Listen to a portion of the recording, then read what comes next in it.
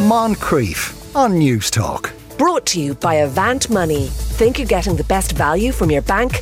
Think again. Now, one of the great cliches of this time of the year is how people routinely make a disgrace of themselves at the Christmas party. And like all cliches, there's a large degree of truth in it. News Talk's How the Hell Did I Get Home correspondent has been exploring the mortification. Henry, there haven't been Christmas parties for 3 years or so because of all the obvious reasons. So have things changed at all? Yeah, it is. It's a different type of Christmas party 3 years on. Believe it or not, lots has changed. I mean, it's a minefield out there. And you could, at this year's Christmas party, you could be cancelled. You've got to be really, really careful. And remember, COVID is still here. It hasn't gone away. It will floor some of us this Christmas. And yeah, 3 years is a long time.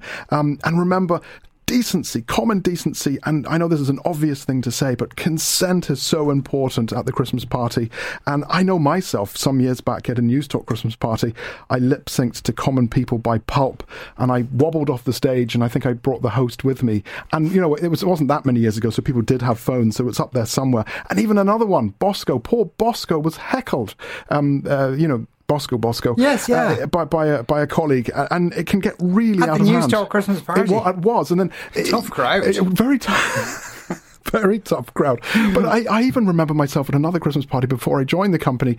I think I stripped and I got thrown out. The bouncers threw me out, which is fair enough. You shouldn't be stripping. Okay, how stripped were you?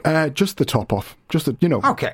Just you may have been perspiring and you needed to cool off a bit. Forgot where I was. Yeah. Thought I was an England football fan. But I met these ladies and I asked them about the Christmas party.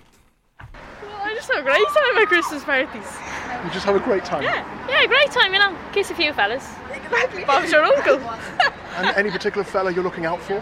Whatever's in front of you. No. Whatever one is the best looking, alright?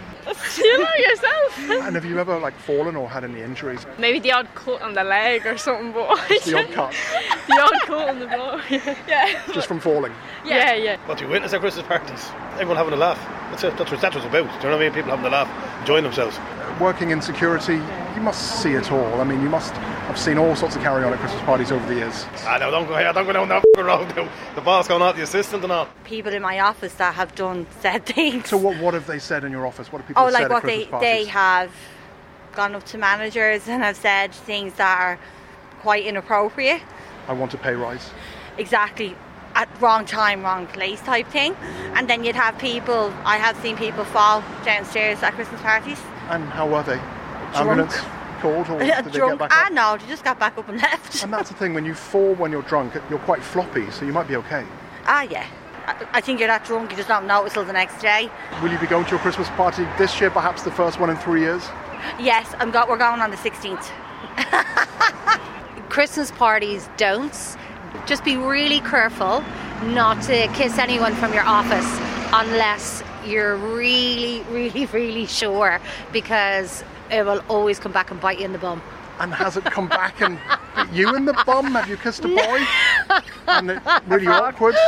No, but I have heard stories. So, yeah. And then the rumour mill starts. A rumour mill starts, yeah, definitely. And then, the chat, the gossip and all the rest. So, yeah, just be really, really, really careful about kissing someone. As they say, don't screw the crew. Don't screw the crew. And you never do. No. I'm the boss, so no, I don't. Right. Okay. Some action there. Yeah. Has ever happened to you fallen downstairs? Well, we've all probably fallen downstairs. I mean, I haven't fallen down the stairs, but I did snog a colleague behind a door, and somebody spotted us, and that's the thing. The rumour mill can start. I remember one year we had a Christmas party, and there was a different Christmas party on each floor of different companies, and I went and sneaked into someone else's Christmas party with this particular lady, thinking no one would see, and then a colleague from off the ball saw and told everybody. So, you've got to be so careful. Now, in fairness, that was like a relationship. That wasn't, That ended in a relationship, which was great. But no, I've never fallen down the stairs, but this man has, and he ended up in hospital asking a nurse out. One of the most bizarre Christmas parties that I've ever went to, run by an architectural practice, and lo and behold, the Christmas party happened to be sponsored by an Eastern European embassy. And the theme of the party was vodka. Vodka. And Lo and behold, many cocktails later, I decided to, and ended up descending 2 flights of stairs in about 5 seconds by landing on one of the said principals of the company. Which leads me to another occasion where the party was fantastic, but the way home wasn't, and woke up in hospital a day or so later. Mild concussion. Accidentally walked into a lamppost, but the damage was done when I fell backwards and knocked myself out on the ground. And that was just a Christmas party too much? It's a Christmas party too far, as they say in there. Mistletoe, no. Wine, yes. And you were happy with the service? You got an A&E, you got better? Apparently I asked somebody out in A&E. Sadly I didn't remember it, but you did tell me as she brought me around the next day. He asked a nurse out. Well, I think it's a nurse. I mean, it might have been a doctor, or it could have been a porter, or it could have been anyone, but I think it was a nurse. But yeah, falling down the stairs and then walking into a lamppost. Tough Christmas party experiences. I mean, it's happened to the best of us. Yeah, and so, no, of course, the thing is, like, if you can fall down the stairs or trip over somebody or something happens, and then all of a sudden it's compo time. Can that happen? Yeah, of course. And I know lots and lots of businesses out there, lots of nightclubs and what have you, and venues, they do worry, and there are legal implications. Here is Stuart Gilhooly, solicitor from H.J. Ward Solicitors.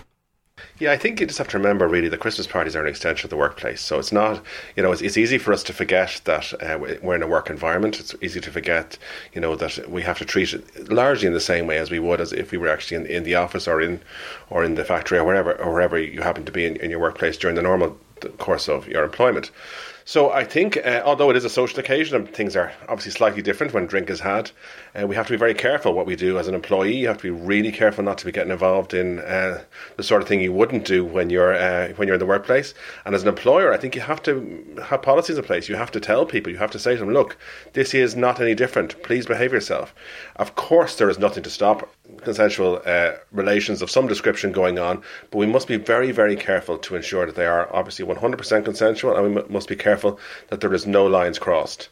And I think, if you are, for instance, in a position as an employer, you really shouldn't be getting involved in anything like that. There's a serious danger you could find yourself with some question of harassment, some issues relating to your behaviour around the party, particularly when drink is taken and people's recollection can be a little bit hazy sometimes. I'm not saying don't have fun. I'm not saying, that everything is banned, but you just have to be careful not to cross any lines, and I think that's the point, I think we all think when we've had a few drinks that the sort of stuff that we wouldn't say in the office is okay. It's not okay, and so some people remember it, some people remember it differently, and that can create an awful lot of trouble going forward, both for you as an employee and possibly for you as an employer if your employees have misbehaved and you haven't put proper policies in place. These things are better done outside of an office environment. By all means, have the chats and flirt away, but you just need to be very careful about what you do and and how you behave, and make sure that it is no different than what you would do in the normal circumstances. If you fall over and you're drunk, then it's your fault, unless you can show that there's another cause for it. But I don't think again, obviously it doesn't look good from an employment point of view if you're drunk and your employer, who previously thought you were a brilliant employee, looks at you falling over. That's obviously one point of view. But also from a liability point of view, if you've had too much to drink and you fall over, then you've only got yourself to blame for it. Obviously there can be circumstances when there are other reasons why you fall, but if there's too much to drink, you don't want to blame it yourself. Right, that was Stuart Gilhooly there. One texter says, I work in HR. A group hired quad bikes and crashed drunk, and 3 of them broke hips. That's the old work party disaster. I worked for a company a few years back.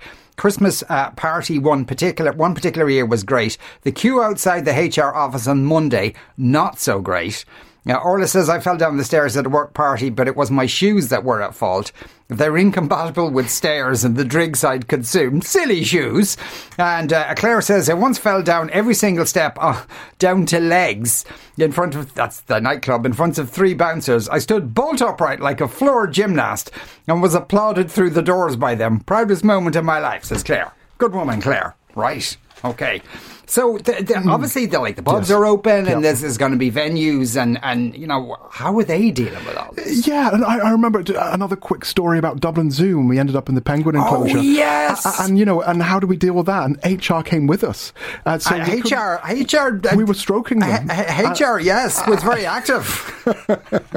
And, and again, I mean, the Christmas parties are not like that anymore. We've got to behave. They've got to be, as Stuart said there, they've got to be like an extension of work. You've got to remember that. It's like, I know it's a party, but it's a work party, so you've got to behave. But yeah, pubs are really gearing up. They've had, basically 2-3 years of closures and opening and closing and stuff like that. And they're dealing with the increase of the pint, and they've got 3 weeks of madness. Here is Ronan Lynch from the Swan Bar, a traditional pub on Ainger Street, and we were waiting for a big delivery of creamy Guinness.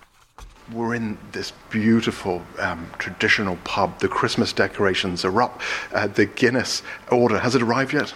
We're taking in part one of it this week, so we're waiting for it to come in now today, so just to get it ready and set up for the festive season ahead. So this is a Christmas Guinness order.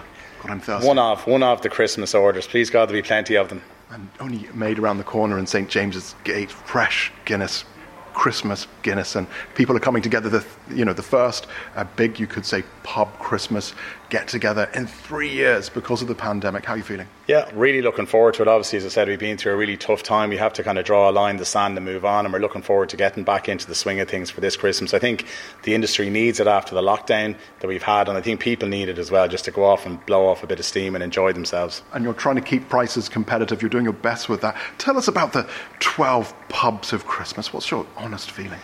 It's been around for about 15 years. Initially, we entertained it, but we just found that our pub wasn't suitable for it. Like, it's a Victorian pub.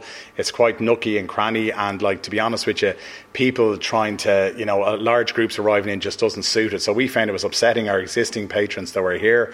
And we just decided just to curtail it, and we just don't entertain it from I think actually we distinction of the first pub in Dublin that actually banned the 12 pubs at Christmas. So we just don't like it, because we found it when people came in the large groups, all the people that were in there just got up and walked out, so we're just left with an empty pub. So we decided not to continue with it. So you could have like 20, 25 Christmas jumpers coming in, and if you are the 12th pub, some of them might not be able to walk.